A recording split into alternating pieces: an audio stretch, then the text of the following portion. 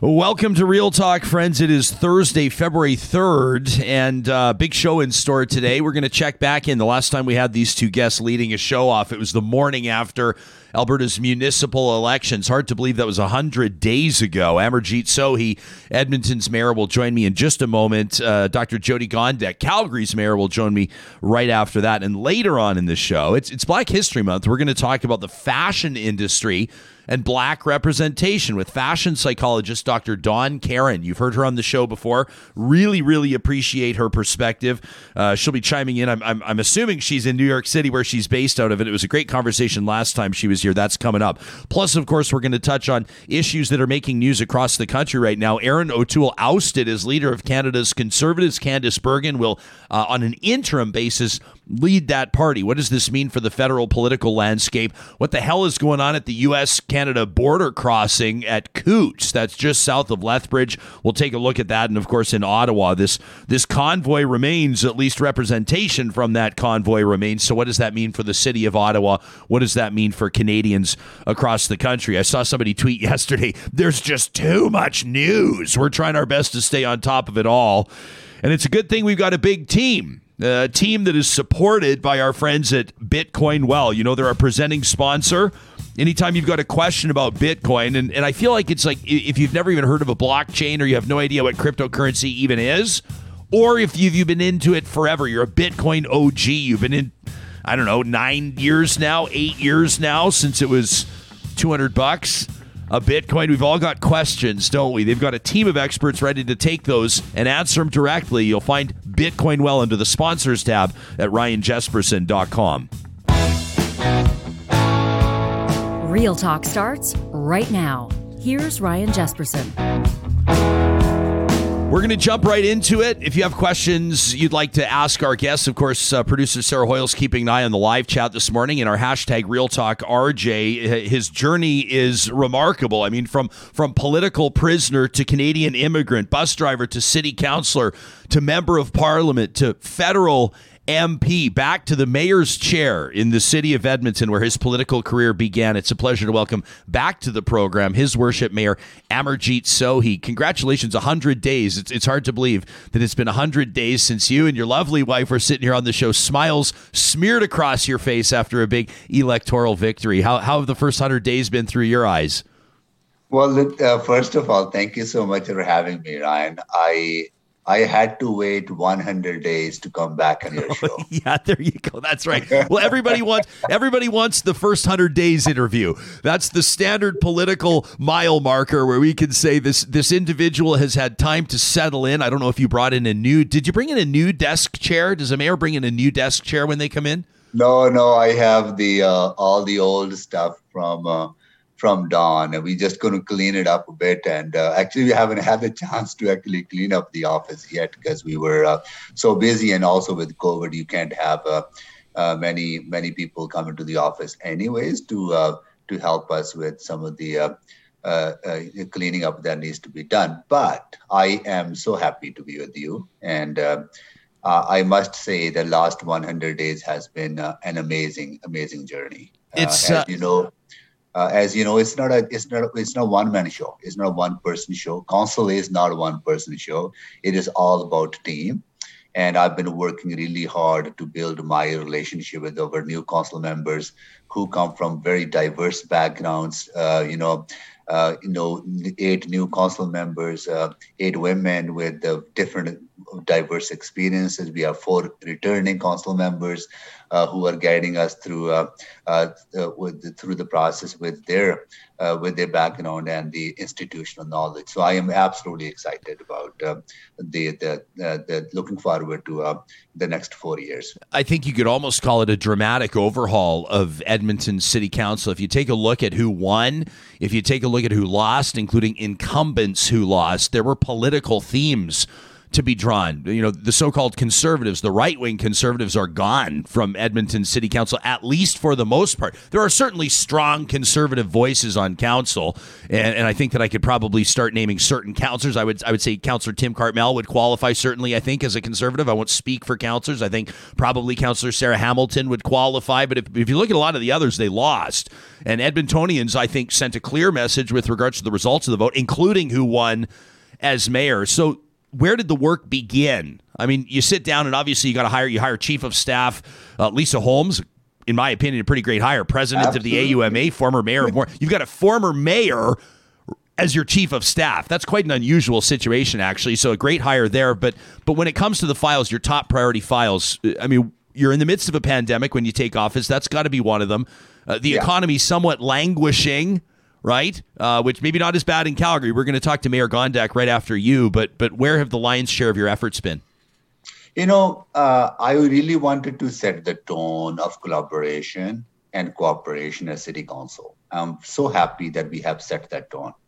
And people come from very diverse backgrounds with different views and different ideology, and that is fine. That's what we need. We need people who are committed to building a dynamic and wonderful city in Edmonton for all of us. And all 13 of us are committed to doing that. So I'm very happy that we have set that tone of respect and tone of collaboration and having very thorough, heartfelt conversations and debate, but at the same time be respectful of each other. So that was number one thing I wanted to do, and I think we are on the right path.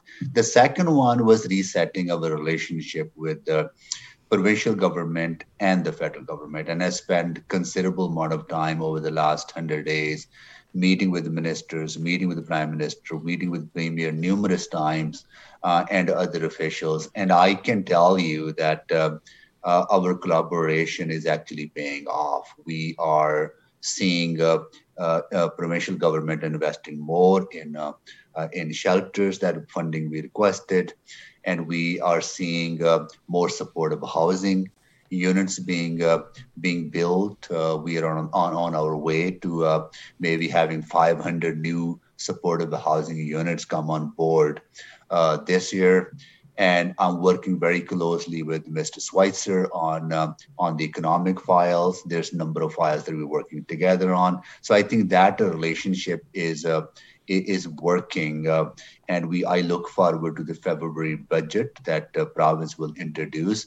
And we have identified 4 needs: supportive housing, downtown recovery, economic recovery, as well as transit funding shortfall in operations, and support for the FIFA, and ongoing commitment to work with us on long-term strategies. So I think overall things are going well, and I can talk about some of the things that I'm really proud of that we already accomplished. Well, I'll come to that after your question. Yeah, sure. I mean, that's much less sensational, Mayor. So I'm not sure if we'll have time to get to that, but I'll do my best.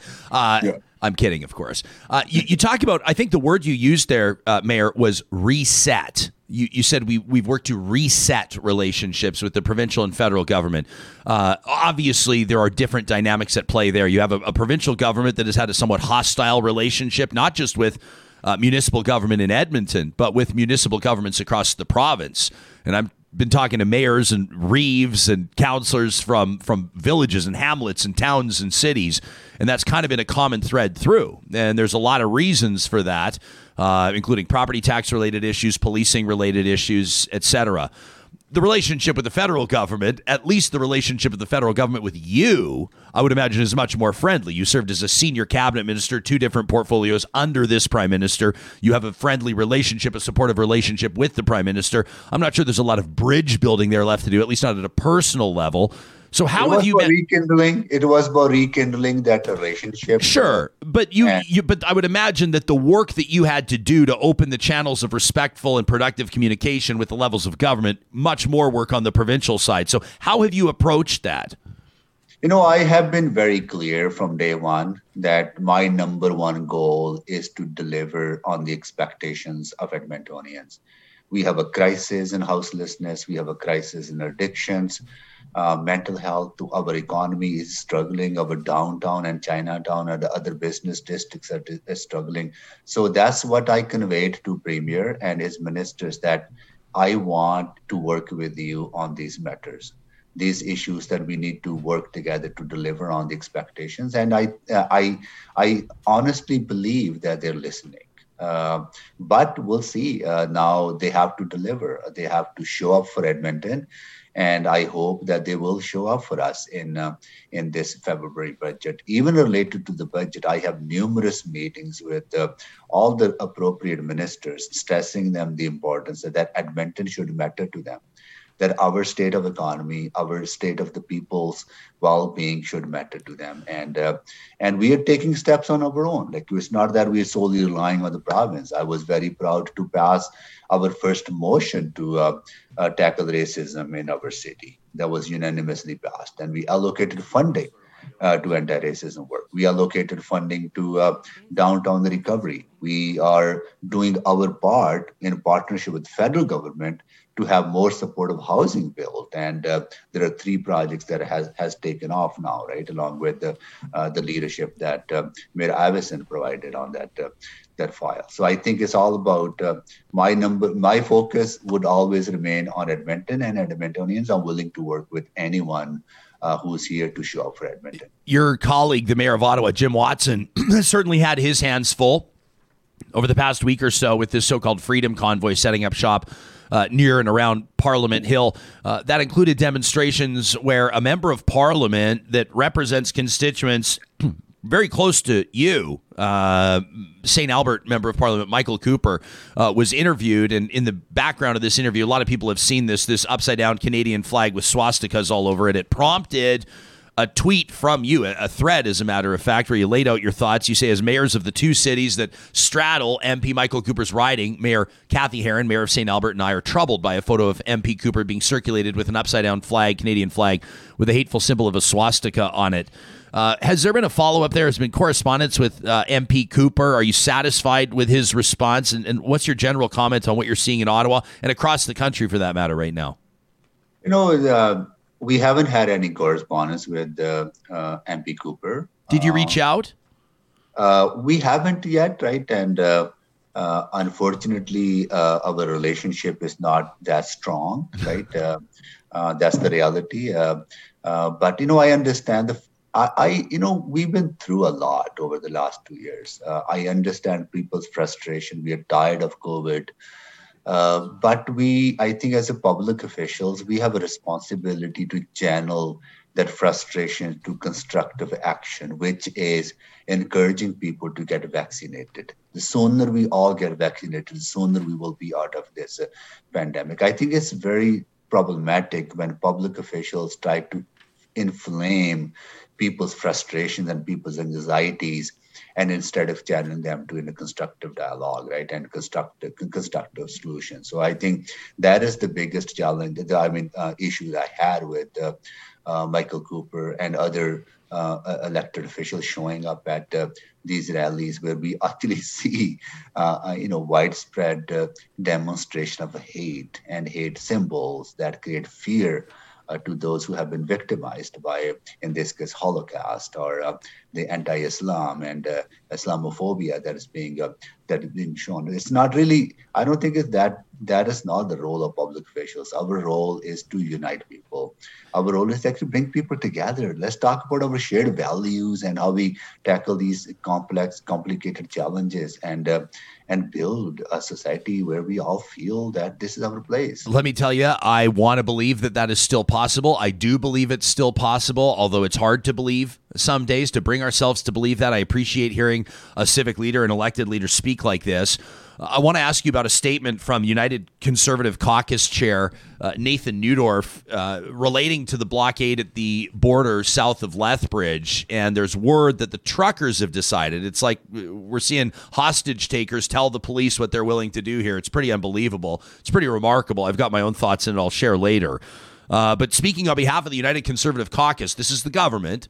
Nathan Neudorf says, reports have surfaced that the Rural Caucus, UCP Rural Caucus, has negotiated an agreement to temporarily end the Coutts blockade pending the outcome of a Rural Caucus meeting to discuss the immediate lifting of the Restrictions Exemption Program. Sources say that the Alberta government could lift the restrictions exemptions program. This is vaccine requirements. These are the QR codes going in and out of restaurants and everything else within the next number of days. Now, a city can set its own tone. A city can set its own policy. How do you intend to respond to this if the exemptions program is lifted before you believe or before public health voices may believe that it's time? I really urge the province to be very cautious. And decisions should be made on the best evidence available from scientists and health professionals, that we don't rush into lifting the restrictions that we're all tired of. But we need to continue to play our part and make sure that restrictions are only lifted when we feel that we are able to do so in a safe way. So can you see the city of Edmonton setting its own policy then? I don't know that. I have asked this question to our administration to be prepared to respond to people's questions related to the one you have posed. So we'll see what they come back with. But I want to say, Ryan, that, I have family and friends who are in the trucking industry, right? They're all vaccinated. They have all done their part to protect themselves, to protect their colleagues, to protect each other, and protect their family members. I think saying that this is a truckers' convoy, doesn't really do justice to the 90% of truckers who have done their part. I think we need to find a different language and different terminology to describe these type of abrupt behavior on part of a very small group of people. What language or what word would you suggest, Mayor? Because I've got a whole bunch in mind. What would you go with? I think we need to call it what it is. It is about ultra-right expression of an ideology that doesn't believe in collective responsibility to protect each other, and all of us doing our part, and is solely focused on very narrow definition of personal freedom without any accountability to the community, without any accountability to society and the well-being of other people. I think that's how we need to look at these things. I understand the frustration. Absolutely, I'm frustrated too, and all of us frustrated. But our frustration should not lead to irresponsible behavior that will actually cause more damage, not only to our community members, but also to our economy for the long term and our well-being for the long term. Mayor, I've got your colleague down in Calgary, Mayor Gondek, ready to go, and I've got to respect her time. But I also don't want to leave you hanging. You said you'd love to talk what you're proud about. Can we do it? Can we do a synopsis in 30 seconds? And you and I will obviously chat again. What are you most proud of in your first 100 days? The work we are doing on supportive housing, the work that we have started doing on anti-racism, making sure people feel safe, the way we are supporting our artists who have struggled a lot, the way we are building our infrastructure, such as, Lewis Farms Rec Center or Coronation Center. Those investments are creating jobs. They're helping us build better cities, and they are going to create amenities that people have waited for a long, long time. So we are on the right path. I'm very proud of the collaborative approach that our council member has taken on this, and look forward to maybe coming back in another 100 days, Ryan, and talk more about how this council is accomplishing on behalf of Edmontonians. I always appreciate your availability, Mayor. Thank you for this. Yeah, take care. That's His Worship, Amarjeet Sohi, the 36th Mayor of the City of Edmonton. Coming up in literally 1 minute, Calgary's Mayor Jyoti Gondek. I want to remind you that if you're headed for a hotter locale, if you're going to treat yourself with a getaway, your family is deserving of a mental health break and a trip somewhere where you can feel the sand between your toes. Why not save a whole bunch of dough by booking your airport parking online right now at jetsetparking.com. You're going to love dealing with them. This is what our family does when we head out of town. I go to jetsetparking.com with at least 24 hours notice ahead of time. Keep in mind, you can book for travel all the way through till the end of 2022. When you book your parking, when you schedule it, make sure you use the promo code REALTALK. And that means that you're going to be able to park for $7 a day. That's it, $7 a day with the promo code REALTALK at jetsetparking.com. Our friends at Eden Landscaping invite you to come check out their portfolio. Come check out what they can do under the services link on their website, landscapeedmonton.ca. When you go with Eden Landscaping, they bring 20-plus years of experience with them and a resolve. They do not leave until you are completely satisfied. They are a one-stop shop, which means the consultation, the design, and, of course, the construction all fits under their banner. You're not having to hire other people. You're not having to worry about communication between all the people that are doing the job. It is customer satisfaction job number one, bringing outdoor spaces to life with Eden Landscaping at landscapeedmonton.ca. Well, the first 100 days, hard to believe, logged by the mayors of Alberta's two most populated cities, and that includes my hometown, the city of Calgary, where Dr. Jyoti Gondek won an inspiring victory and certainly got right to work. You'll remember in an exclusive interview on this show, the morning after the election, she declared that her first order of business would be to declare a climate emergency. It got everybody's attention. Mayor Gondek, I'm happy to let you know that wound up as a top 3 most downloaded episode of this program in our short history of 14 months. Obviously, it caught a lot of people's attention. Welcome to the show. Hard to believe it's been 100 days already. It's hard to believe on so many levels, and you're welcome for getting a top 3. I really appreciate it. We actually heard from a few sponsors that were quite tickled to be part of that episode 100 days ago or so. What sort of an impact did that have for you? I mean, obviously you had a lot of experience as a city councilor, but you're very early in your tenure as mayor, and I know that it sent a lot of ripples through downtown and, for that matter, across the oil and gas industry across the country. Let's check in 100 days later on the power, the impact of that statement. I'm actually really proud of council for rallying together and passing that declaration. The impact that it's had is that our city has renewed its reputation for being innovators, for being committed and dedicated to clean energy transition and transformation. I can tell you, when I went down to Houston for the World Petroleum Congress, people were very impressed with the progress that Calgary-based energy companies were making. And frankly, what we did as a local government is simply follow in the footsteps of what the energy sector had already committed to. So that morning, we had an energy leaders breakfast where we came together and I explained that our council wanted to make the same commitments to net zero by 2050. And it was very inspiring to be in a room with people that were all committed to climate action. A mayor's in a tough spot, though. I mean, if you're the CEO of whatever, TC Energy or any other big company, and you invest hundreds of millions or billions of dollars into a solar farm or into sustainable energy initiatives or what have you, shareholders will believe that you're doing it because that's where industry's going. That's what scientists are saying. That's what economists believe is the astute move. But as a mayor, I've seen it. I've witnessed it firsthand. What happens to you? There's big blowback from a significant population in your city. And whether we like it or not, politicians have to worry about stuff like that. Is there a double standard? Is there a misunderstanding? How do you sort that out from the mayor's office?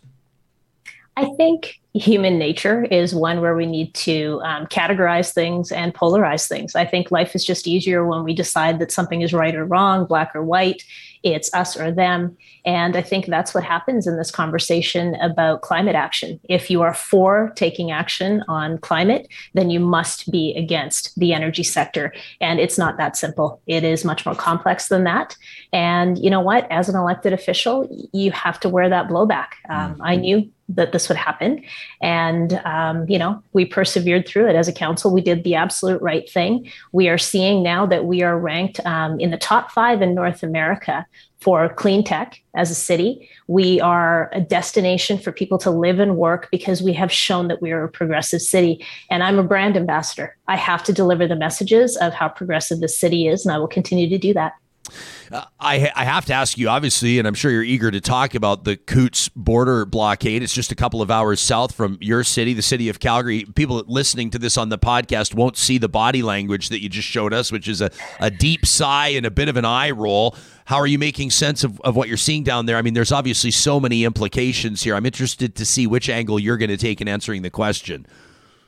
I think it was just over a year ago when I came on your show for the first time. And I think I said something like I was broken because I saw protesters on the steps of City Hall wearing hate patches, pretending to protest lockdowns when really it was a different message. And I said then that I could not tolerate that on the streets of my city, and I would stand up against it. What we're seeing now with the convoy that went to Ottawa and what we're seeing at Coutts is not actual members of the industry rising up to talk about how they've been wronged. We have seen that being completely taken away from members of the trucking industry, and the message is now different. It is just a message of obstruction. It is not even delivering, the thought that they had, that they've been treated poorly by mandates for vaccines. Now we're just seeing disruption, and it's disruption for the sake of disruption.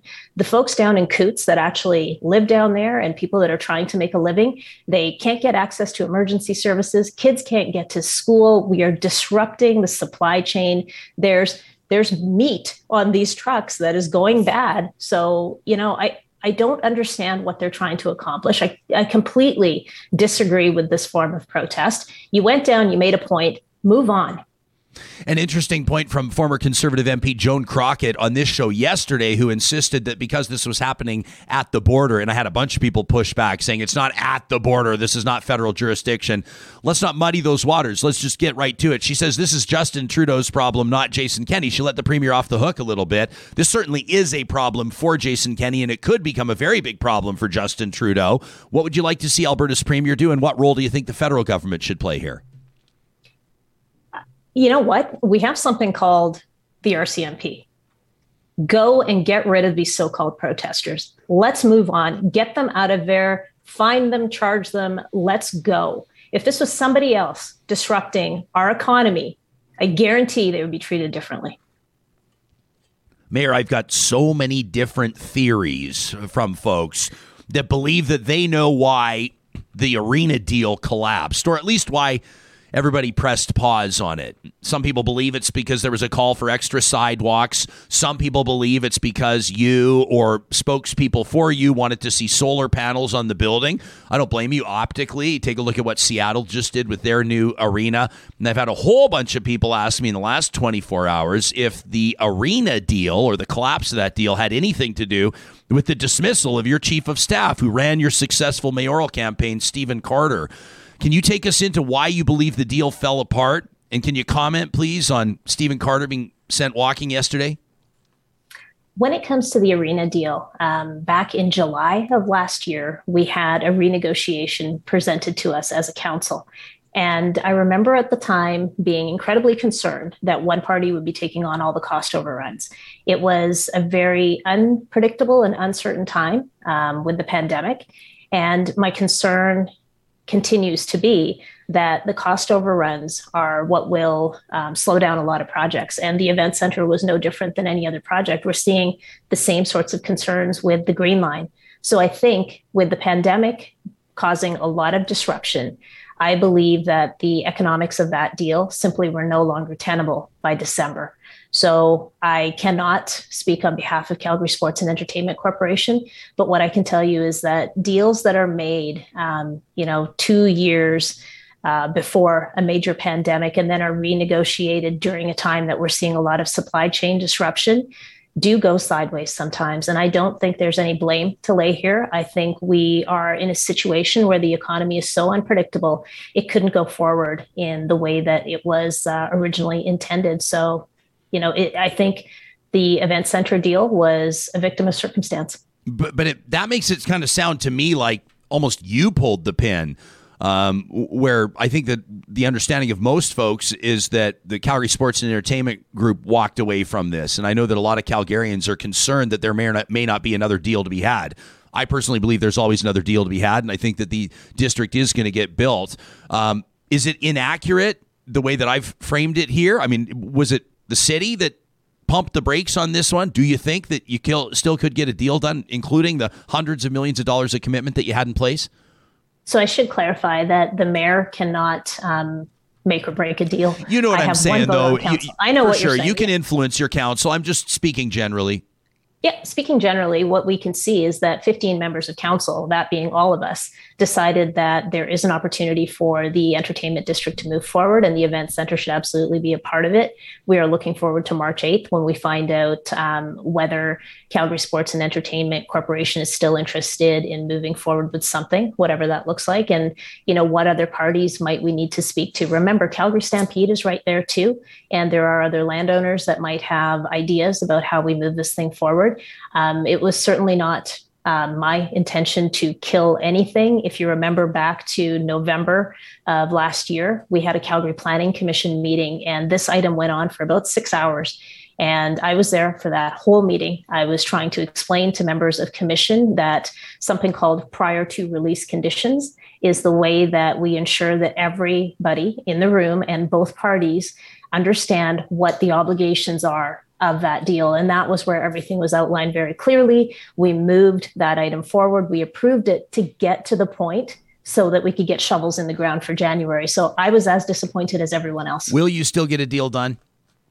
It is absolutely our goal to make that entertainment district come to life, and the event center is absolutely a part of it. So we will do everything we can. Was your chief of staff, your former chief of staff's dismissal, Stephen Carter's dismissal, was that related to the arena deal collapse? Thank you for the question. I will not be commenting on the dismissal of my chief of staff. Okay. It's a personnel matter. Okay. I've got a question here from Emily who says, I'm loving Real Talk. She says, I see you've got Calgary's mayor on. I'm wondering if you'd please ask Jyoti Gondek about potentially keeping the vaccine passport program or the Restrictions Exemption Program in place, even if it's scrapped by our lovely premier within days. She says it would be good to know what kind of hellfire we might be walking into. Mayor Sohi up in Edmonton says that they're still considering their options. He said he has some asks in with some experts. What about down in Calgary? Yeah, we're in the same position. And, we have been down this road before. I've seen this movie where restrictions were lifted prematurely and we fell into another position of having another wave.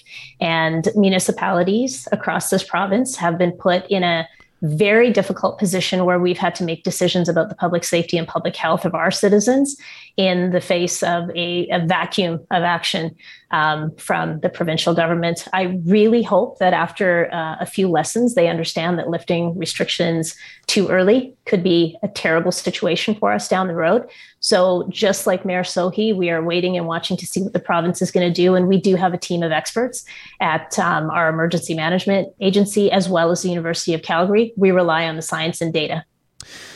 Sitting city councillor Sean Chu has been accused of forcible confinement, sexual assault while he was serving the city as a Calgary police officer. There have been spirited and sustained demands for his resignation. He remains a member of Calgary City Council. What is this doing to your council, and what do you see the future looking like for Councillor Sean Chu? Well, if you want me to be completely honest, Please do. Horrible. It's absolutely horrible to walk in there and understand that you're sitting with someone who was not just accused, but found responsible for sexual assault against a child. It is a ridiculous and terrible situation to put the rest of us into every single time that we go into those council chambers. Do you continue to explore options, levers that potentially you could pull to influence this situation? Absolutely. What do those look like, Mayor? They don't look good. There's not a lot of power that we have. I have appealed to the province several times. I have appealed to the individual to be responsible and step away and resign. Ultimately, that would be the best decision that could be made. It doesn't look like that's going to be the one. So we continue to try to find ways to take action that's desperately needed. I want to ask you this in closing. I'm gobsmacked at what I'm seeing down on that Canada-U.S. border. I'm gobsmacked at the negotiations I'm seeing between RCMP and these Mayor Sohi doesn't want me calling them truckers, but for purposes of expediency, I'll say these truckers that are blocking the border, and the truckers are deciding that they're going to open up lanes and let people through, but they're going to close them again if they don't see the federal government do what they want to do, if they don't see the provincial government do what they want to do. To me, it looks almost like a hostage-taking type scenario where the wrong people are calling the shots. And then we've got people, an estimated crowd of about 35, 40 of them showing up outside your home. Not just you, Calgary MP George Chahal. There have been United Conservative cabinet ministers and MLAs that have been subjected to the same treatment. It appears to be nonpartisan treatment. but probably more focused at the so-called progressive politicians. There's been a real change of tone in how people are taking and expressing power in the political realm and otherwise. Where's your head at with this? Why are we letting them do this? Why are we not taking action? I can remember a lot of other protests where action was taken swiftly, immediately, and we removed people who were protesting for too long, for supposedly the wrong reasons. They were disrupting our society. And yet these folks just get to do what they want to. You know, I don't think I need to explain to people what is happening here. I think we can all understand what this is. And the warning signs have been around for many, many years. Those of us who have experienced this kind of hate our entire lives can tell you that this is not something that will go away on its own. It is something that we need to take action against. And we need to unite as a society to fight back against this. This can't keep going on. We're watching it get worse. 13 months ago, I said that I felt broken. You know what? Now I just feel numb. I share the feeling. And, you know, I saw Jen Gerson, a columnist, yesterday say, this is all going to end badly, isn't it? And, you know, or end poorly. And I responded to her, it'll be poor ending after poor ending after poor ending. Because depending on your perspective, I mean, ask Aaron O'Toole, the only federal leader that agreed to meet with the convoy in Ottawa. He's gone. The convoy got Aaron O'Toole gone. Apparently, Aaron O'Toole's an enemy to freedom as well. Aaron O'Toole is not right-wing enough, and I'm curious to see where the federal party goes, but I'm trying to wrap my mind around this. I don't believe that our work, and arguably your work, has ever been more important, quite frankly. Let's end on a positive. What's one thing that you're absolutely proud of in your first 100 days? I am very proud that this council actually took action on reconciliation. I'm very proud that this council voted to dedicate the money we need for land purchase to create an Indigenous gathering place in our city. And the fact that we are discussing what that means for Indigenous people and where the Indigenous Gathering Place Society and stakeholders are telling us it should be located, more than likely will be at the confluence of our two rivers. And that is incredibly encouraging. And I'm very optimistic about the future of our city due to moves like this. That's Calgary's Mayor, Jyoti Gondek. Always appreciate your availability, Mayor. Congratulations on the first 100 days. We'll look forward to connecting again. Thanks for having me on. Have a great day. You bet. You as well. That's Calgary's Mayor, Jyoti Gondek. Michael, watching live on YouTube. Michael, thank you for tuning in. Says, wow, Mayor Gondek was quick to jump on Sean Chu, but wouldn't say anything on Stephen Carter. Apparently, he has a lot of complaints against him on council and City Hall. First of all, Chu and Carter, apples and oranges, first of all. Not even close to related, and a poor comparison. Number one, the guy's basically, you know, people are looking to hold him to account for sexual assault of a minor. And Carter rubs people the wrong way. Carter's a personal friend of mine. Carter's extremely skilled. He wins campaigns. That's what he does. He won a campaign for Ned Nenshi. He won a campaign for Jyoti Gondek. He is opinionated. He can be abrasive. Some people are wondering if he rubbed the wrong person the wrong way. Some people have wondered if it was his involvement in the arena deal. This is all speculation. Of course, Stephen Carter will be welcome to appear on the show. I've sent him a note just as a pal, letting him know I was sorry to see it. He's co-host of The Strategists, and we love having The Strategists on the show, so perhaps we'll endeavor to get them back as well. But not even close comparing Sean Chu and Stephen Carter. Completely different scenarios. Secondly, there are probably implications where if you get the CEO of an organization, I mean, I'm case in point. When I got fired from a multi-billion-dollar mega communications corporation, newspapers, not just in our hometown of Edmonton, but across the country, including the Globe and Mail and National Post, were reporting on it and requesting comment from executives of that company. Those executives would not provide comment. Why? Because legal proceedings were inevitable and underway. That's how it goes. Now, it's not my business, nor do I know how Stephen Carter's contract was structured. He's a smart guy. I'm sure he's going to be well looked after. I'm sure his family will be fine in the short term, and he'll find something else. But very rarely will you find someone, let alone a mayor, to provide candid commentary about why someone was fired because it's fuel for a potential lawsuit. She's not going to go on the record. But if I didn't ask the question, I wouldn't be doing my job. And so we asked the question. As a matter of fact, I kind of asked it twice. once with a soft little fluff ball to enter it into the conversation, and then followed by a direct one. She clearly was not going to give us an answer to that question, which is an answer in itself. I always remind people of that. Our thanks to both mayors for joining us. We appreciate that. I'm curious for your thoughts now on what you just heard. This doesn't have to be your hometown. What do you make of the mayor of the City of Calgary talking about a climate emergency in her city? What do you make about her talking about meaningful reconciliation? What about Mayor Amarjeet Sohi talking about his first 100 days, affordable housing, what he's most proud of, and of course the challenges that he faces as well? Talk at Ryan Jesperson is where you can get in touch with us. That's how the key, so to speak, to our inbox. Fashion psychologist Dawnn Karen, Dr. Karen's going to join us in just a moment as we officially kick off our Black History Month coverage. We had an interview lined up for you a couple of days ago. It fell through. No matter, we're going to rebook that one, and we're going to have a lot to talk about. Sarah Hoyles, the editorial producer of the show, has been putting in some really great asks on unique and interesting subject matter on how we approach this. Hoyles, wanted to say good morning to you, my friend. How you doing this morning? Ranger's just on his best behavior on the couch behind you.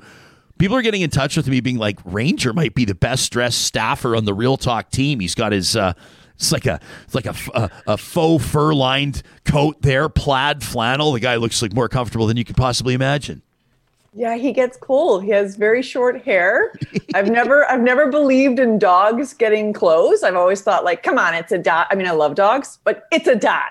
They don't need clothes. You don't dress up your dogs in clothes. Like you don't give your dog the booty shorts that say juicy on the back. Those aren't your dogs wearing those at the park?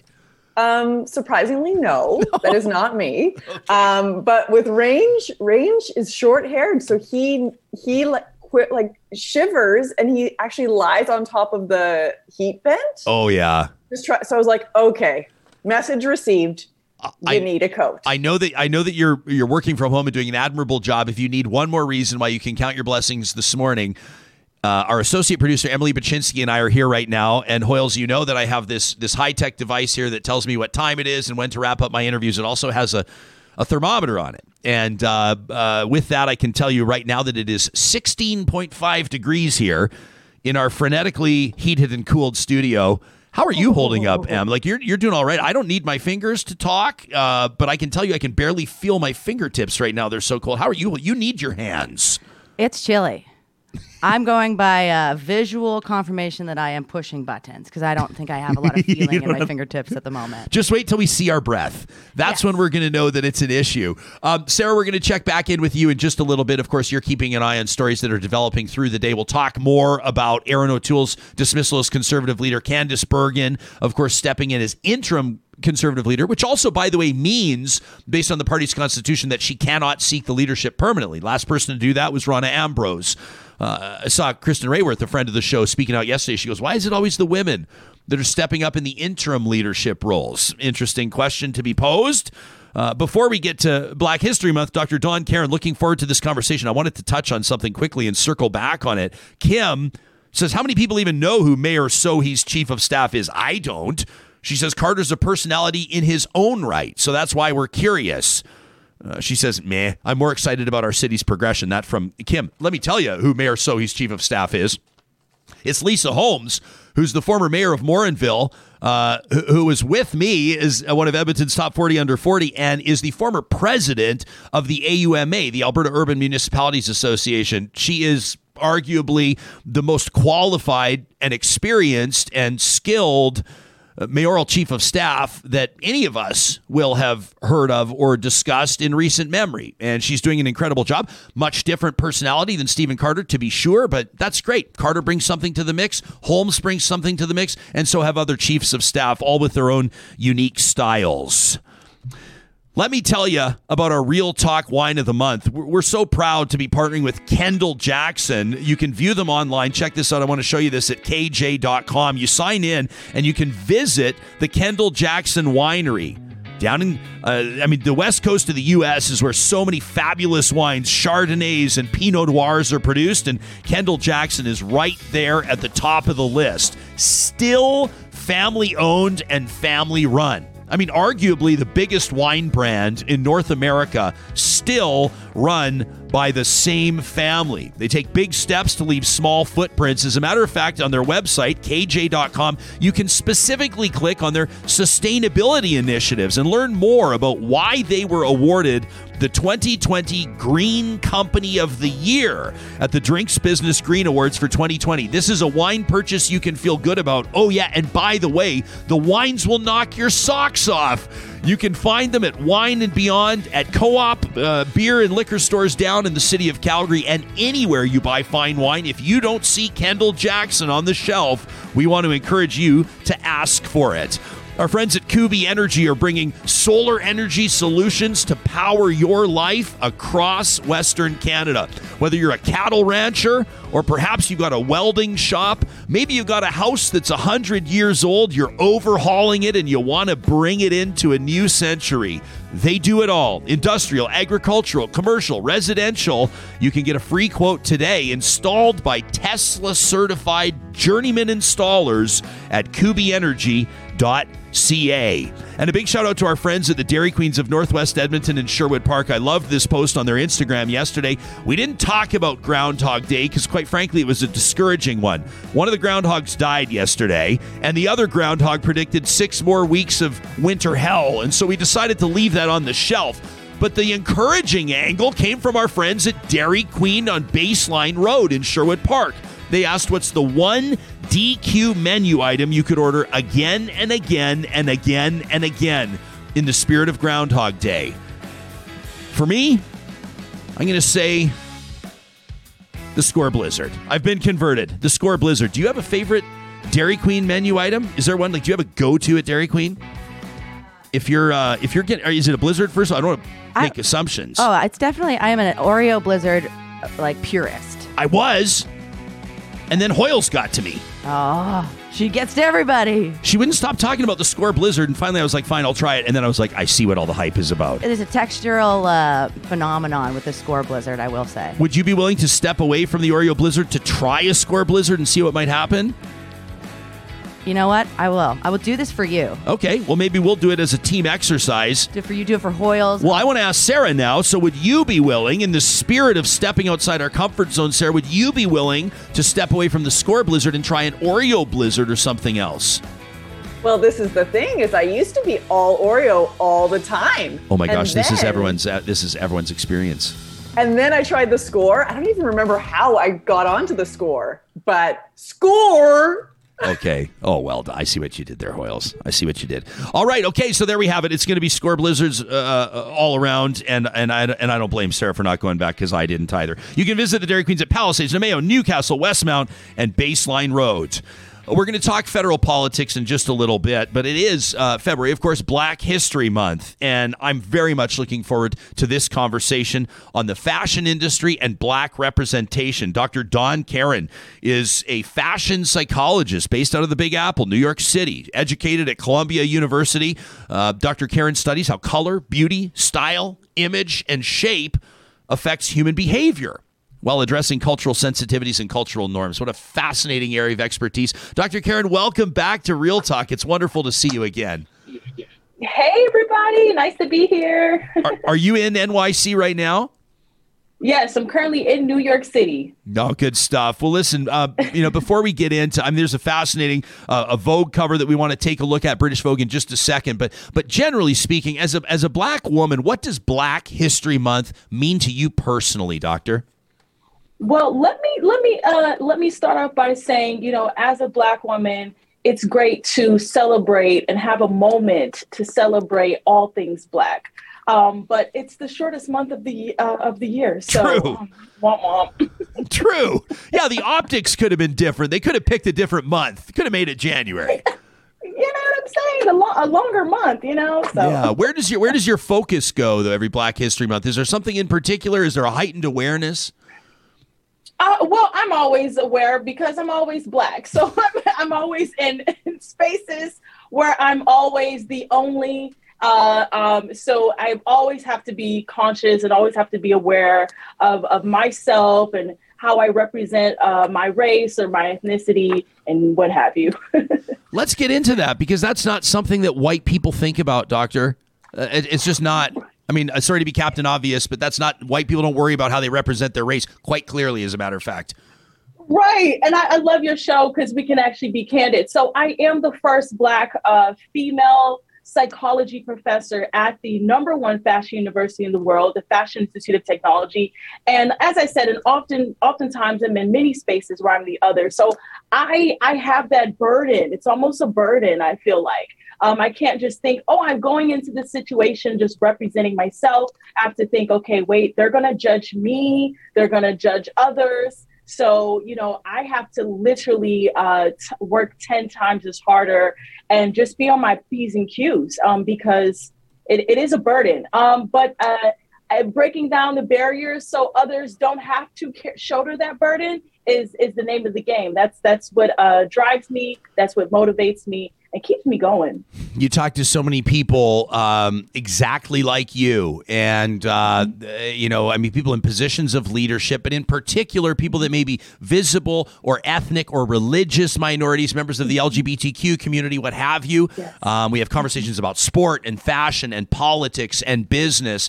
And all of these experts like you that I talk to say that one of the biggest responsibilities they feel is the impact that they have on the next generation, the influence they have, that young boys and girls can see themselves in you.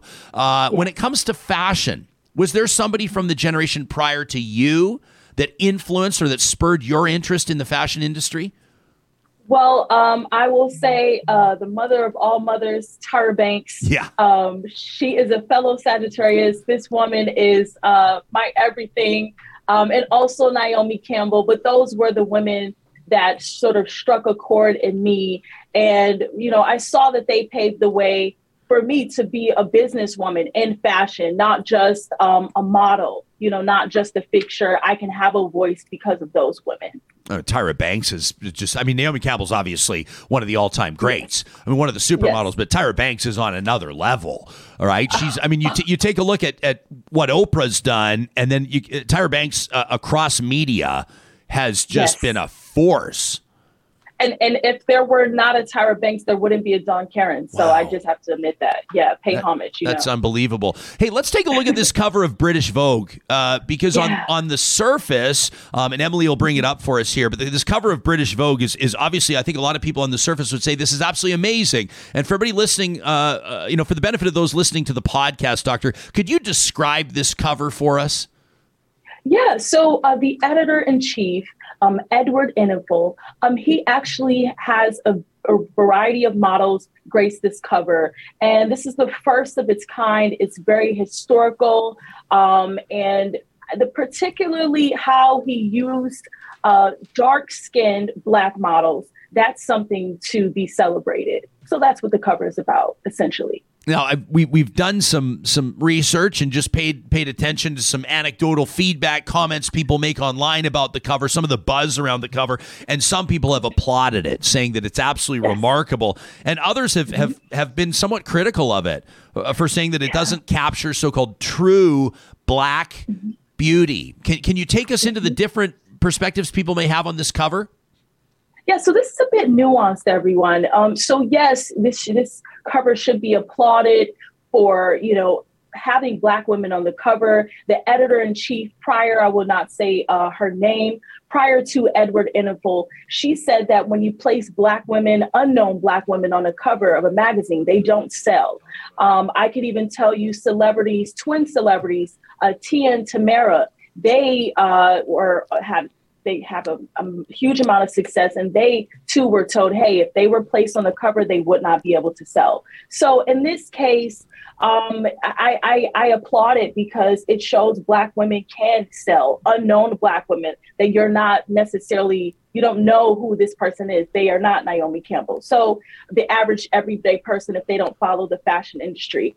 The other side, the antithesis of it is some people feel that they fetishize what it means to be Black, a Black woman, the fact that they purposely darken the women's skin and they put them in European hairstyles.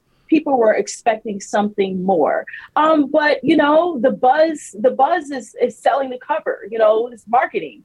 So not to say that they did this intentionally, but you can't really please everyone. And Edward Enifel, and there's also, like, rest in peace, Andre Leon Talley. He was the Black editor of Vogue at one point. He just passed away. So, these people are put in these positions. And as I said, there's a burden to, carry and represent, many, many, many Black people around the world. And so sometimes, you can't please everyone, but, I'm here for the representation. Maybe after that, they'll do another cover, and they'll do proper lighting, and they'll do more ethnic hairstyles, afros and cornrows and what have you. But for this cover, I'm like, yeah, I mean, it's better than nothing. And first of all, I mean, let me say, for example, Sharon's chiming in right now, and she says Elle magazine did a cover with all Indigenous women.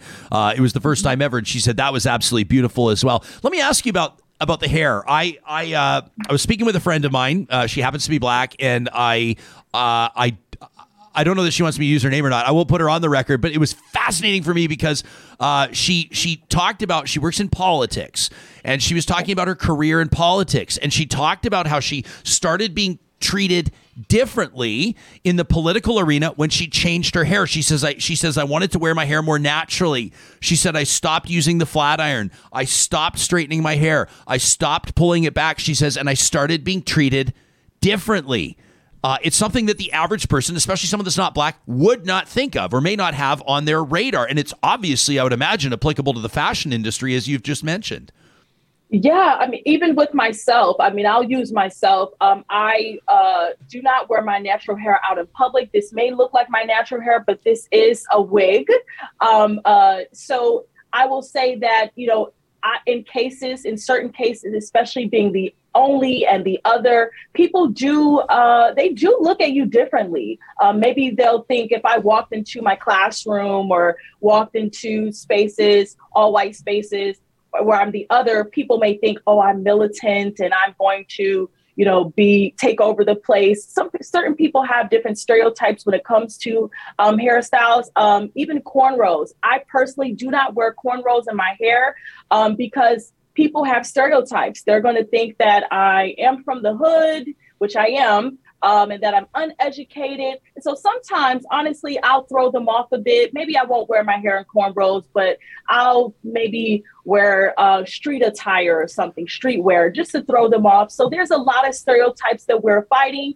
Black hair can be very political. So I applaud your friend who actually had the courage. It takes a lot of courage to to show a different layer of yourself. Wow. So yeah. She's a force of nature, and she's one of the most skilled and intelligent people I know, and I'm just really proud of her.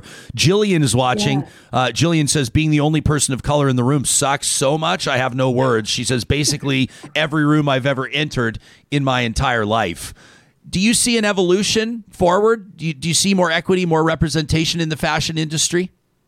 Yes, I do. We still got a lot of work to do, though. I mean, this is not it. Having giving people their moments, the first Black editor and all of this model, and that we need to make sure that this is here to stay. It's not going to be a trending topic.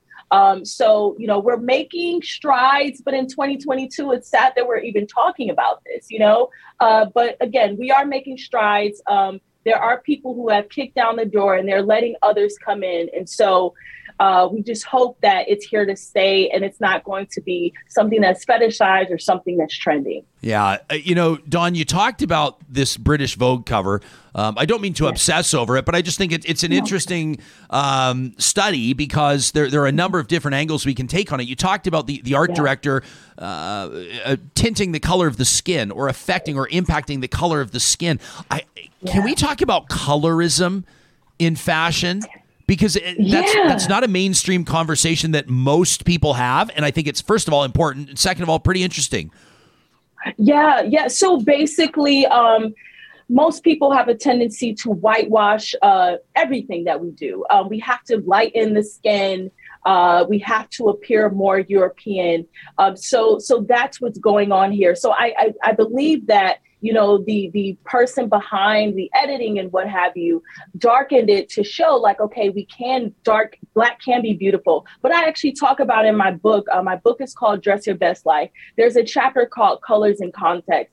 And Black can also be an intimidating color alone. So yes, we're talking Black as skin color, but also it is actually a color, everyone, right? And so we're being called a color.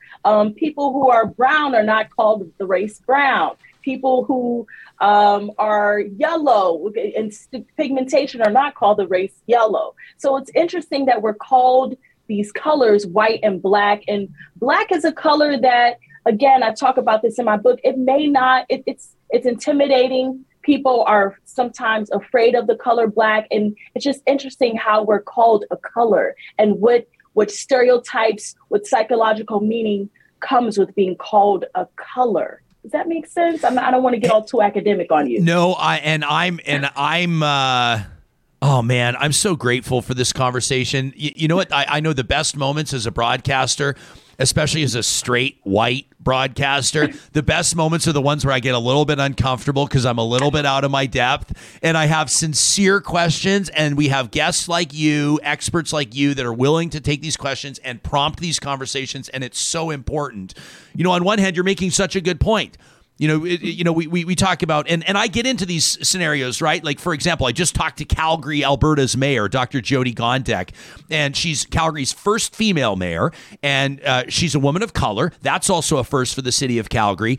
But I felt quite awkward, as a matter of fact, interviewing her last fall when she won. The first question being like, "Oh, you're Calgary's first female mayor," and it's kind of like, I'm sure she just wants to talk about being the damn mayor, and so you feel awkward asking those questions. When you point out that somebody is the first Black whatever, or they're a Black professor or a Black astronaut or what have you, on one hand, it can feel like this is something to celebrate. On another hand, it feels like we should stop marking these occasions because it's 2022. And then you've got the whole conversation about people that don't capitalize the word Black versus the people that do. I mean, there's a lot that goes into the conversation. Do you feel like white people are getting better at learning more about this? First of all, can I just ask a straight question?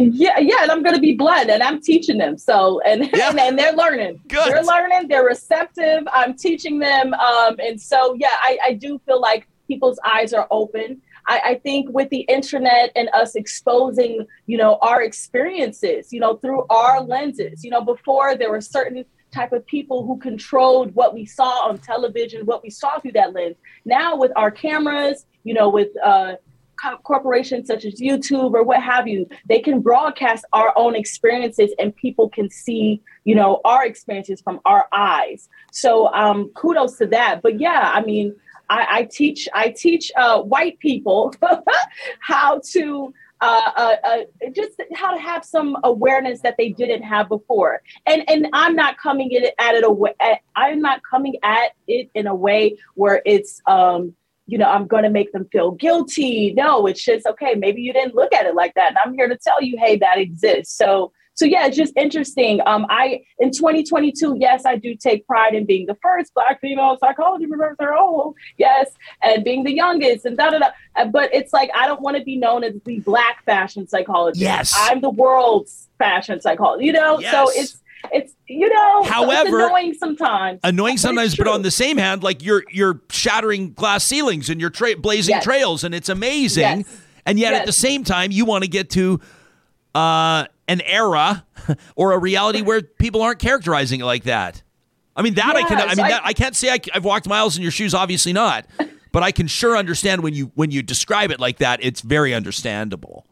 Yeah. And I would say, I mean, yes, I don't want to, because I am in this position, it's very important to me. So I don't want to, demean that. It's 2022. And I just want to be known as the world's, fashion like the world, it's, you are. Other people, you know what I'm saying? So yes, I am breaking those barriers. It is true. Thank you for the acknowledgement. Doctor, every single time first of all, I feel like we're friends. Second of all, I just want you to know how much I respect you and your perspective and the conversations that you drive with our audience across the country. We've been listening to Dr. Dawnn Karen, her new book, published in 2020, Dress Your Best Life. And of course, there's so many different reasons to check it out.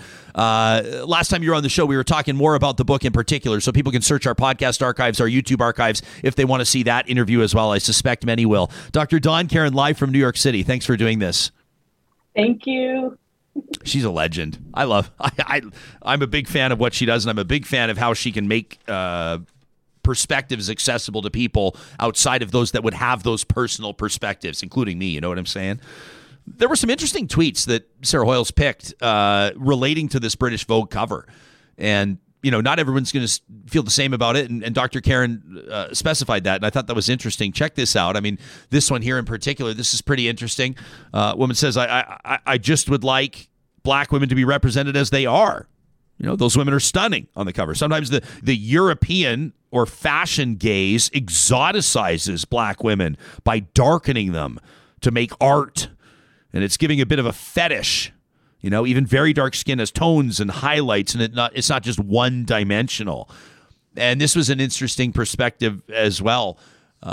Woman says, I am South Sudanese, and I've lived here probably longer than these models, and I can assure you that there is nobody moving around looking like this. As an artist, I can also assure you this is not art. This is black skin porn. This is black fetish. This is reverse bleaching. You can let us know what you think about this. I really am grateful for Jillian's perspective. If this resonates with you personally, we want to hear from you. And of course, throughout the month of February, we'll be bringing different conversations and unpredictable conversations to the mix in relation to Black History Month. Our friends at Dram in a Can, we were so proud to have them out supporting the Real Talk Pond Hockey Classic this past weekend in St. Albert. Every contestant that showed up to skate that day was given a bag. They had their jersey in there with the big Real Talk Pond Hockey Classic logo on it. And they had a roll of Pride tape, and they had a 2 Stacks Irish whiskey Dram in a Can. It's 100 milliliters of beautifully blended Irish whiskey, perfect on the go. Fishing trips, camping trips. Maybe you're a mountain biker, and once you get up there through the pass, you've completed the switchbacks, and you want to crush a whiskey at the top with your friends, maybe around a campfire. How perfect would that be? 2 Stacks is the most convenient method of delivery you're going to find. You'll track down 2 Stacks Irish whiskey, the Dram in a Can, at Sherbrooke liquor stores in Edmonton. They've got 2 of them now, including their beautiful new location in Otwell. And I've also received word from the crew at Sherbrooke Liquor that they do have, at least as of yesterday, they had just a few bottles left of our Real Talk Cask #1 bourbon. That's the Woody Creek bourbon that we did in partnership with actor William H. Macy. We're looking forward to selling out that cask. My understanding is just 3 bottles left. You can find them at Sherbrooke Liquor. They're down to their last few, so make sure you go ahead and check that out. The team at Sherwood and St. Albert Dodge wants to remind you that there's no Dodge or Jeep dealership in the province of Alberta with better selection than them. In part because they can share their inventories. If you check them out online, you'll see they've got some limited time offers and then some great standing offers on not just new vehicles like the Jeep Grand Cherokee, the Dodge Durango, or even the Jeep Grand Wagoneer. This is Jeep's re-entry into the full-size luxury class, but they've also got a great pre-owned selection. You can scan and shop it all online or in person. Check out more under the sponsors tab at ryanjesperson.com. And our friends at Park Power want to remind you that this is a perfect time of year as the temperatures, unless you're tuned in from Costa Rica or Guatemala or somewhere else glamorous and exotic, you're probably seeing your natural gas and your electricity bills jump these months. A great time to check out parkpower.ca. You can compare rates from your current service provider to their utility provision and figure out, probably quite quickly, like many Real Talkers have, that this is a way better deal. They'll even do the switchover for you, so it's nice and simple. You can learn more about what they're doing at parkpower.ca, officially powering the Real Talk RJ hashtag. Well, we talked about this yesterday with our political panel. I really appreciated those 3 joining us. And ultimately, the vote went among Conservative MPs, like a lot of people thought it would, against now former Conservative Party leader, the leader of Her Majesty's official opposition, Erin O'Toole. Longtime Manitoba MP Candace Bergen will step into the role on an interim basis until a new leader is chosen for the party. Sarah Hoyles has been keeping an eye on this story. This was obviously, I think, a tough loss, to state the very least, for Erin O'Toole. Nobody likes to see somebody and their staff sent packing. Well, some people love to see it, but you never want to revel in it. Some folks have. It's been a really interesting dynamic because I think a lot of the, people that have been paying attention to the convoy and the demonstrations and the border blockade figured that these were Conservative Party supporters. Erin O'Toole said, I'm going to go meet with them. And he took a lot of flack for saying he was willing to meet with them. And all of a sudden it became very apparent, especially with the celebrations yesterday. It wasn't the lefties.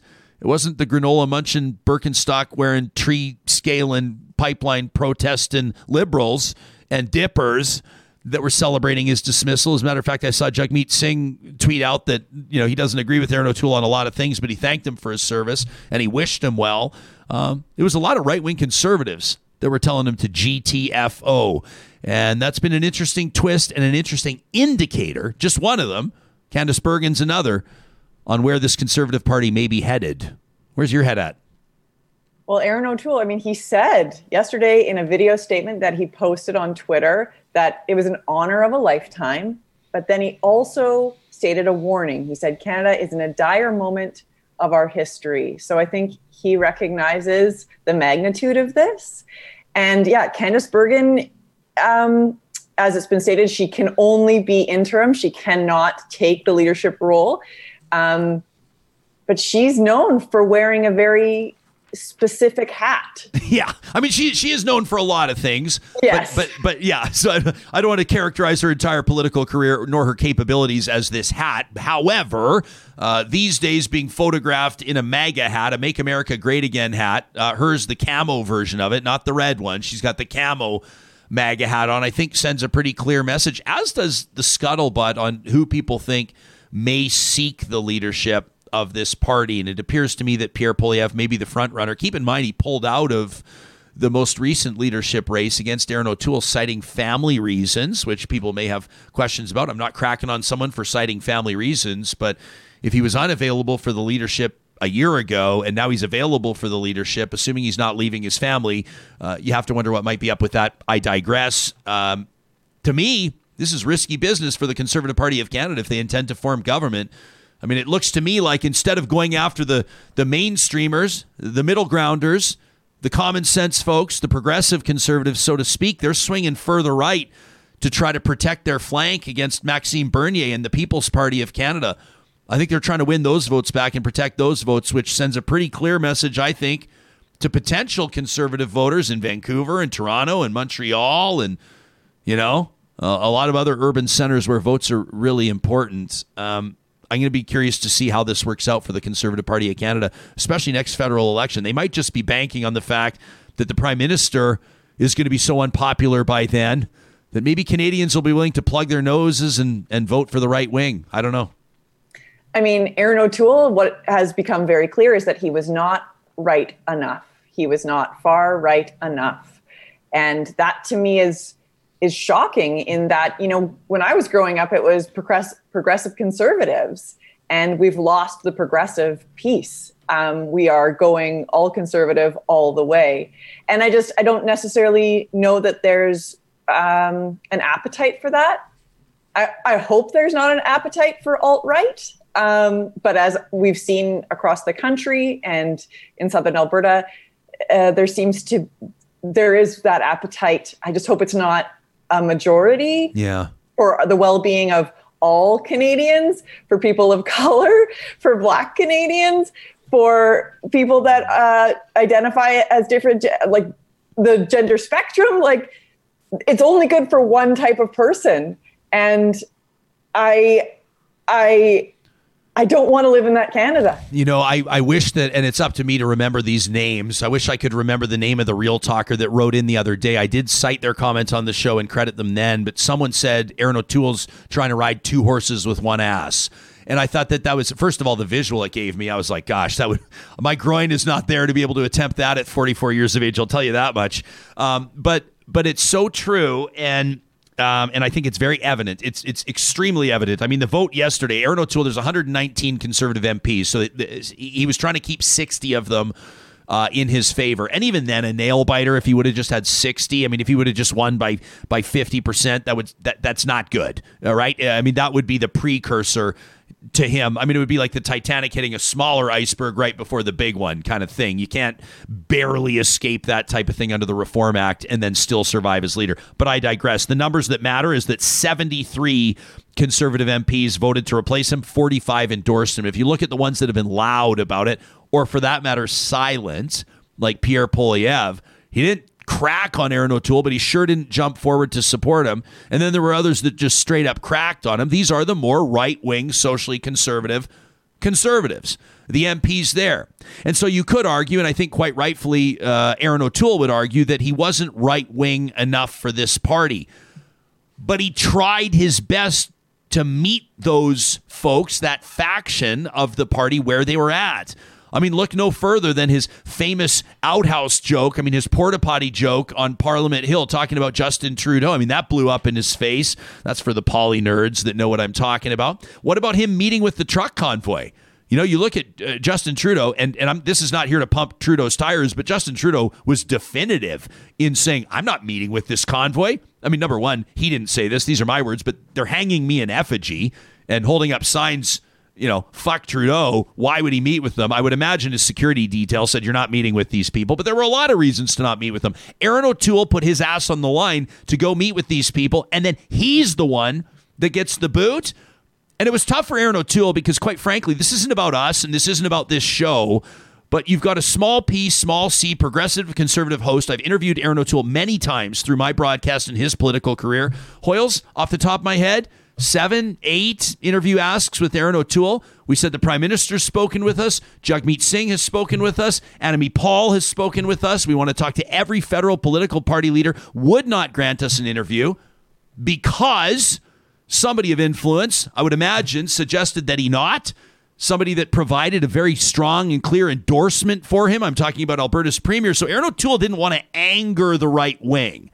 He didn't want to anger the far-right conservatives. Wouldn't even talk to a show like this. Wouldn't even talk to us. And now it's the right wing that eats him alive. Then that's got to be a tough pill to swallow for Aaron O'Toole. The question is now, what happens to the Conservative Party of Canada? And that's a story that will continue to follow.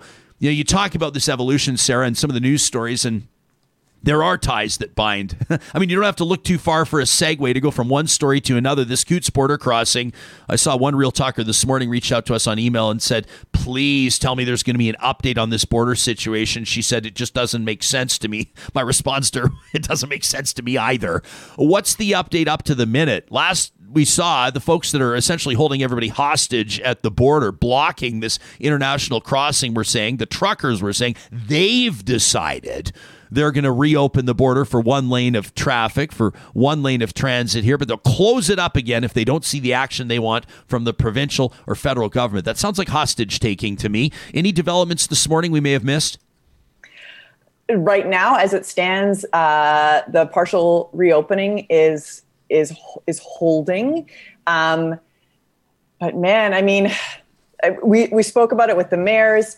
The idea that negotiating with these folks and basically saying, you know, if you do this, we'll give you this. So United Conservative Party Rural Caucus, yes, supposedly saying that they will look at pulling back on the health restrictions, the health precautions is what I like to call them, for COVID. So we wait to see on that. I mean, what I find really interesting is that we actually got a statement just released yesterday by First Nations in the area saying that it does not surprise them, but it is appalling nonetheless. Yeah, well, I don't want to. Sorry, I didn't mean to step on your toes there. This is one from north of here. This is another interesting one. This is from the Athabasca Chippewa First Nation, Chief Alan Adam, who's done a ton of advocacy for his community in and around the rivers impacted downstream from oil sands activity near Fort McMurray. Everybody knows Chief Alan Adam. He's the guy that's brought in the high-profile Hollywood celebrities to take a look at the oil sands. Chief Alan Adam was the one who was, quite frankly, beat up by RCMP outside of a casino in Fort McMurray. Everybody remembers that story. Chief Alan Adam is the same guy that came on this show and spoke so plainly and so directly about how cancer is impacting and the other environmental and health impacts of the oil sands industry has been impacting his people and his community. He's a straight talker. He's a direct talker. And this is another statement that we wanted to get to as well, the one that you talked about from Athabasca Chippewa First Nation. You're right. Sarah, you think about how this blockade might be treated differently. I defy anyone to disagree with this. I dare anybody to disagree with this. If this was 150 Indigenous trucks, or if this was 150 black demonstrators as part of Black History Month blocking the Canadian border, you think that they might be treated a little bit differently by police? You think they might be treated a little bit differently by the so-called Rural Caucus of the United Conservatives? Or do you think that the United Conservatives Rural Caucus would be jumping to their defense, in defense of their rights to free speech and their right to demonstration as well? It's funny, I didn't see that with the rail blockades. I haven't seen that with logging or pipeline blockades in British Columbia. There seems to me to be a bit of a double standard. A bit. A tiny little double standard. This is, I mean, in the statement, it's shocking to see this blatant disparity as we watch the complete government inaction to address the blockade at Coutts. If peaceful protests of critical infrastructure at Coutts is allowed, then we expect the same to be true in the future should Indigenous people engage in similar forms of protest. I mean, also the fact that this has been allowed to go on and on and on emboldens and allows them to, gather steam. Sure. They are gathering their might. Yeah. Whereas, when some leave, others show up. Yeah. That's a problem. I remember, and this is going to be a hyper-local reference, but I don't think it matters. There's a bridge in Edmonton, beautiful bridge called the Walterdale Bridge, and there's this group, this climate action group called Extinction Rebellion. And a couple of years ago, people from Extinction Rebellion blocked the Walterdale Bridge during the morning commute so people couldn't get downtown to get to their work and whatever. They blocked the bridge for about 45 minutes, and people were, I was working at a radio station at the time with a text line that I'm still recovering from, and people were making comments about homicide. People were making comments about mass murder. People were making really disturbing comments about how they would handle a temporary block of a bridge for 45 minutes. Those same folks, I'm sure, are waving their flags and honking their horns for a 4, 5, 6, 7-day sustained blockade of an international border. And quite frankly, it stinks. I support protest. I support people's rights to protest. I do not support fringe special interest groups holding people hostage for a series of days. How about this yesterday? I tweeted about this last night. RCMP Alberta, from their official verified account, quote on Twitter, this afternoon, in response to concerned citizens in the area of Coutts, the participants in the blockade, made the decision. They made the decision to open a lane going northbound and southbound on Highway 4 near the Coutts border. And my characterization of it, if you follow me on Twitter at Ryan Jesperson, is that the police force, the RCMP, the police force Jason Kenney's trying to replace, is running comms for the truckers threatening to replace Jason Kenney. Just another day in Alberta. Now, it comes across to me like the police are carrying the water for the demonstrators here. And that's a tough look on the RCMP. Now, you may say, Jesperson, what do you know about ending scenarios like this? What do you know about keeping temperature low? What do you know about trying to placate people driven by anger and fury? And the answer would be nothing. I'm not a hostage negotiator. I have no idea. But I do know the type of message that it sends to 4.5 million Albertans and 35 million Canadians to see the National Police Force, the RCMP, describing these people as participants, to just characterize this as a response to concerned citizens. Who's writing this stuff? And to let us know and to send the message that the participants in the blockade, they're the ones that made the decision to open this. So who's calling the shots here? And keep in mind, these demonstrators say that if they don't see these restrictions lifted, if they don't see things like the vaccine mandates, if they don't see the QR codes at the fronts of restaurants, if they don't see all this lifted, they're going to block that border again. I think the average Canadian, and I'm going to say the average Albertan, and I will say that for a fact, the average Albertan expects this to be handled right now. An interesting side story that's going on right now is the shaming that's going on right now, the doxing that's happening. Police have been able to get a few heavy haul tow trucks out there, but they've not managed yet to get any of those tow trucks to hook these big rigs up and get them out of there, because this mob is doing its part, its own PR campaign to say, hey, listen, there will be consequences for any tow truck driver that hooks up to us and hauls us out of here. And so far, RCMP have gone on the record issuing a statement last night saying they've not been able to procure tow trucks, which is pretty interesting stuff as well. That's a story that we're keeping an eye on. Speaking of big trucks, you want to talk about something that doesn't discourage us and make us feel like crap and make us want to bury our heads in the sand or go back to sleep? Can we talk about the snowplow naming competition? Oh, can we? I love this. So in Calgary, they have a brand new fleet of snowplows and snowplow trucks, a fleet of them. And they have a whole bunch of them. They have 78 of them, and they needed to name them. So they had a contest. Here's one of the trucks named Marshmallow. That was one of the winning submissions because there were 1,700 submissions for this. I like it. Did you? I want to read some of these and ask you if you had a favorite. But these are Darth Blader. I thought Darth Blader was amazing. Fast and Furious. Gordy Plow. Does it get any better than Gordy Plow? I thought you'd like that one. I did like that one. Gritty Bang Bang. My Fair Blady. Plow Patrol. These are pretty good. Snow Problem. Okay. Yeah, I loved the snow problem, but I mean, dogs, I'm all for the Plow Patrol. Yeah, Plow Patrol. Anybody with a kid under the age of 7 is going to love one, I think, like that. Sir Snows a lot. Sled Zeppelin. Melton John. This is a Calgary reference, but Marta Scoop. You know, Marta Loop, the beautiful neighborhood that is. This is great. Frosty the Snowplow. Eiffel Plower.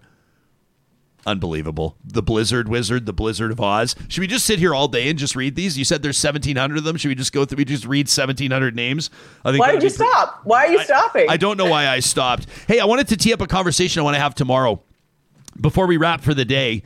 I'm not going to say anything more than this except to solicit emails. This is all I'm doing right now. Is I want to put this in front of Real Talkers. I tweeted about this the other day, and we'll talk about this officially tomorrow. I picked up my little guy from school this week. He's 6 years old. He's in grade 1, and we're walking home hand in hand. It's like one of my favorite things I get to do in life. And he says, "Hey, Dad." He said, I said, "What was the highlight of your day at school today?" Or what was something interesting that happened at school today? He says, "We had a fire drill." And I go, "Oh, neato."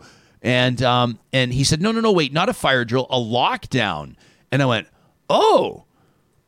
And I said, "Tell me about the lockdown." And he goes, "Well, how come I had to go under my desk and stay so quiet?" And I just went, whew. And, of course, I scrambled. I can scramble a little bit. And I started to say, well, you know, sometimes things can happen that we don't expect, and sometimes we just need to stay quiet, you know? And he goes, "Okay." And then, of course, like any 6-year-old, he went, "Look at that gray truck. That's like your..." And it was just off to another subject. But I have been walking with that since. And so I put it out on Twitter. We've got a ton of comments on it. We've got principals and teachers. We've got child psychologists chiming in on it. But I wanted to ask parents, and I wanted to ask Real Talkers, because I'm looking for some emails here to talk@ryanjesperson.com. How would you respond to a child that asks you that? And some of the responses so far, some people are saying, be honest, tell them that there are bad people in the world. I'm not going to raise a kid that's naive or that doesn't know what's going on, but I'm not sure I want him believing that he's in danger every single time he goes to school. Some people have suggested it's great for if a moose or a coyote gets into the school when it's not supposed to be in there, and we have to learn to be quiet so we don't scare the animals and so they can get the animals back outside the school. I thought that was a pretty good one. Right? And we've got all kinds of different advice. So I wanted to solicit some feedback from Real Talkers, and I want to tee that up and get into that tomorrow. You know, also coming up tomorrow is going to, of course, be another edition of Trash Talk. We have a ton of submissions, but if you'd like to send one in, if there's something that's driving you absolutely nuts that has nothing to do with border blockades or truck convoys, I would love to hear it. Maybe our talk about snowplows has got you going on windrows or traffic circles, or maybe it's something to do in your own household. You want to send a message to a loved one through my mouth? Let's do it. Talk at RyanJesperson.com is where you can send in your trash talk. It's presented by our good friends at Local Waste. For more than a quarter century, this family-owned business has been operating across the prairies. You'll find them in Alberta or Saskatchewan. You can call them on the different numbers there you see right at the top of the page on their website, localwaste.ca. Another group that had such amazing representation at our Pond Hockey Classic this weekend. They've got services that, of course, you don't want to handle your waste, your recycling management for your small or big business. They do it. You need a rental for a short or longer period of time, a house renovation, a landscaping project, a purge, whatever it is, Local Waste has you covered. Why not keep it local with your waste and recycling collection at localwaste.ca. Our friends at Friesen Brothers want to remind you about some smoking deals they've got on right now at the 3 Friesen Brothers stores in South Edmonton. That's the Rabbit Hill location, Fort Saskatchewan, and Stony Plain. It's the blazing savings that are on a limited time. Today is the last day. It's just a 2-day deal where you can check them out online, friesen.com, and then head to the stores in Edmonton, Stony Plain, and Fort Saskatchewan. Don't forget about their Share the Love dinner, a great option for Valentine's at Friesen Brothers, Alberta grown and Alberta owned. And we also wanted to remind you one more time that our question of the week is currently up on our website. If you go to RyanJesperson.com, I want you to go to Connect. You click on Connect, and there you'll see it on the drop-down. It's our question of the week presented by our research and strategy partners at Y Station. We're asking you to weigh in on this cross-country convoy, your reflections, its impact, and the protests more broadly. Now, of course, since we launched this on Monday, the game has changed, hasn't it? Aaron O'Toole was still the leader of the official opposition when this question went up. I'm curious to see how the answers and the participation will evolve. We'll keep that question open till Sunday afternoon at 3 o'clock Mountain, 5 o'clock Eastern. But why wait till then? Participate in our question of the week right now at RyanJesperson.com. Coming up on tomorrow's show, as mentioned, I want to ask you about school lockdowns. I want to ask you how you wrap your mind around it as a parent or as a teacher, as an administrator, perhaps someone who has interest in talking to younger kids and helping them understand the realities of life without, scaring the hell out of them. Plus, it's National Eating Disorder Week. Our Real Talk Roundtable touches on it. Can anyone have an eating disorder? We'll talk to you tomorrow, Real Talkers.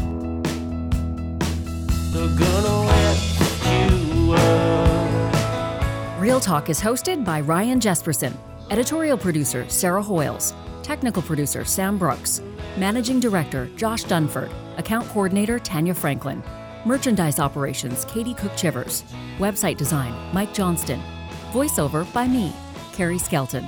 Real Talk's editorial board is Supriya Dwivedi, Ahmed Ali, Ann Castleman, Corey Hogan, Julie Rohr, Harmon Candola, Catherine O'Neill, and Chris Henderson. Real Talk is recorded in Edmonton, Alberta on Treaty 6 territory, the traditional and ancestral territory of the Cree, Dene, Blackfoot, Saulteaux, and Nakota Sioux, home to Métis settlements and the Métis Nation of Alberta. Real Talk is the flagship property of Relay Communications Group Incorporated. All rights reserved. For more, check out RyanJesperson.com.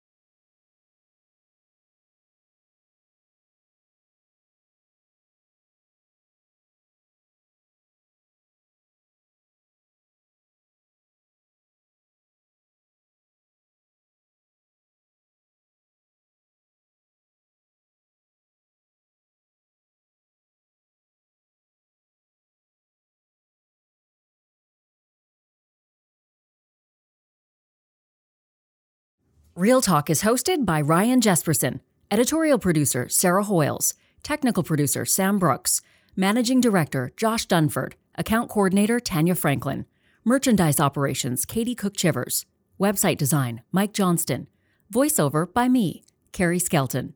Real Talk's editorial board is Supriya Dwivedi, Ahmed Ali, Ann Castleman, Corey Hogan, Julie Rohr, Harmon Candola, Catherine O'Neill, and Chris Henderson.